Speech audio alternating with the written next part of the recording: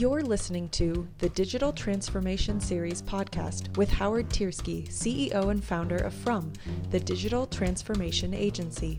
Today, we're talking about the first of 5 barriers to innovation in large enterprises. Let's get started. Have you heard this idea that the only way to be successful at digital transformation or innovation is deep insight into your customer? Well, I want you to know there is an alternative.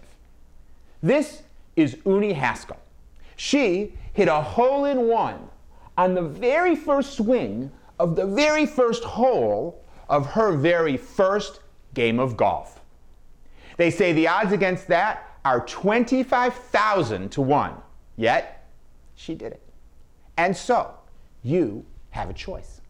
There's the Uni Haskell strategy to get crazy lucky and have your customers just happen to love the innovations that you create.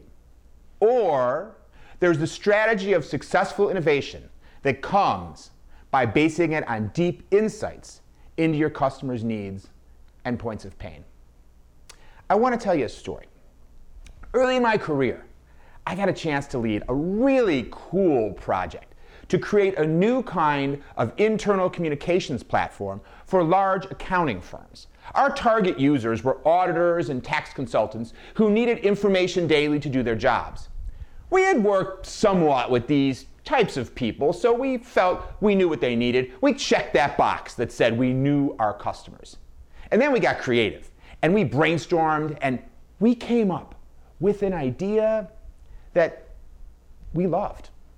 It was innovative, creative, exciting. It still brings a smile to my face to remember how awesome of an idea it was. We worked on that idea for months, 18-hour days. We were inspired and committed to this idea, to this product fulfilling its potential. We were on a mission. So, what happened when the product launched? Well, the features that we thought were so fantastic turned out to be of marginal importance to our users. And we had overlooked some of their most critical needs. And the product had some major usability problems because we didn't understand all the circumstances under which it would actually be used. It was a disaster. Our sponsors pulled the plug, the team was disbanded. We couldn't believe it. We cared so much. We worked so hard. But in truth, it was entirely predictable. We fell in love with our idea instead of falling in love with our customers. We wanted our product to fulfill its potential instead of thinking about how to help our customers fulfill their potential. If I take any solace from that story, it's that these mistakes are not uncommon. According to Nielsen, 85% of new products fail. Now, that's no doubt for multiple different reasons, but imagine something with me for a moment. Imagine that your next product has a set of features that really resonate with your customers. They solve a huge problem for them, that it's communicated in a way they find and understand and available at a price that they're ready to pay. Do you think that product would have an 85% chance of failure? So how well do you know your customer? And what does it even mean to know your customer anyway?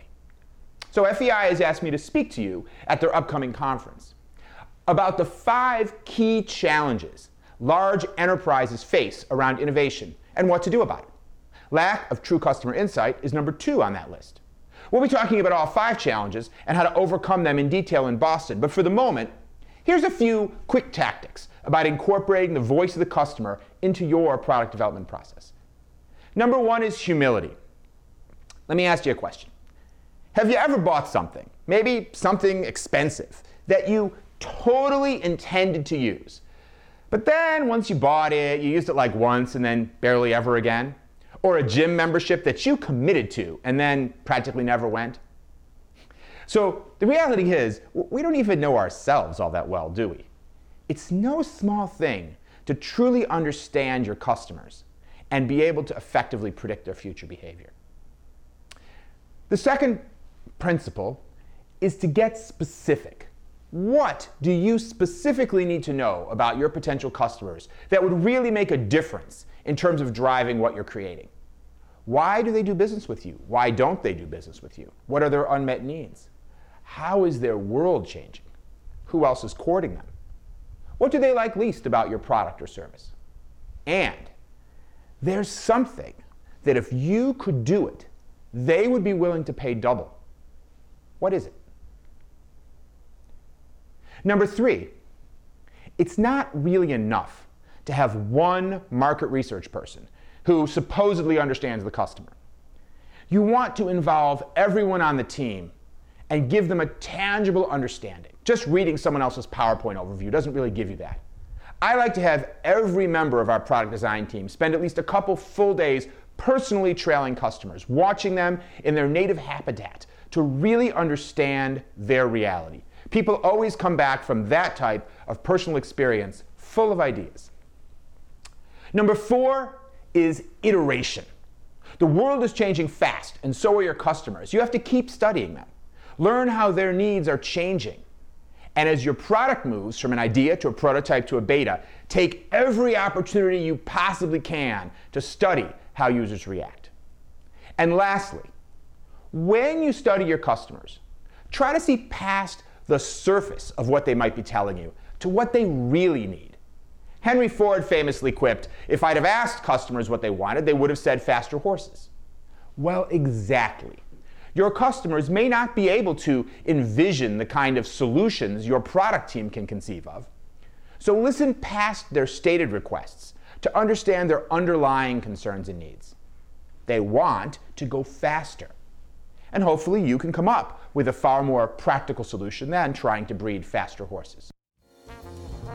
Thanks for listening to this episode of the Digital Transformation Series podcast with Howard Tiersky. Want more information? Find us online at www.from.digital or follow Howard on Twitter at twitter.com/Tiersky.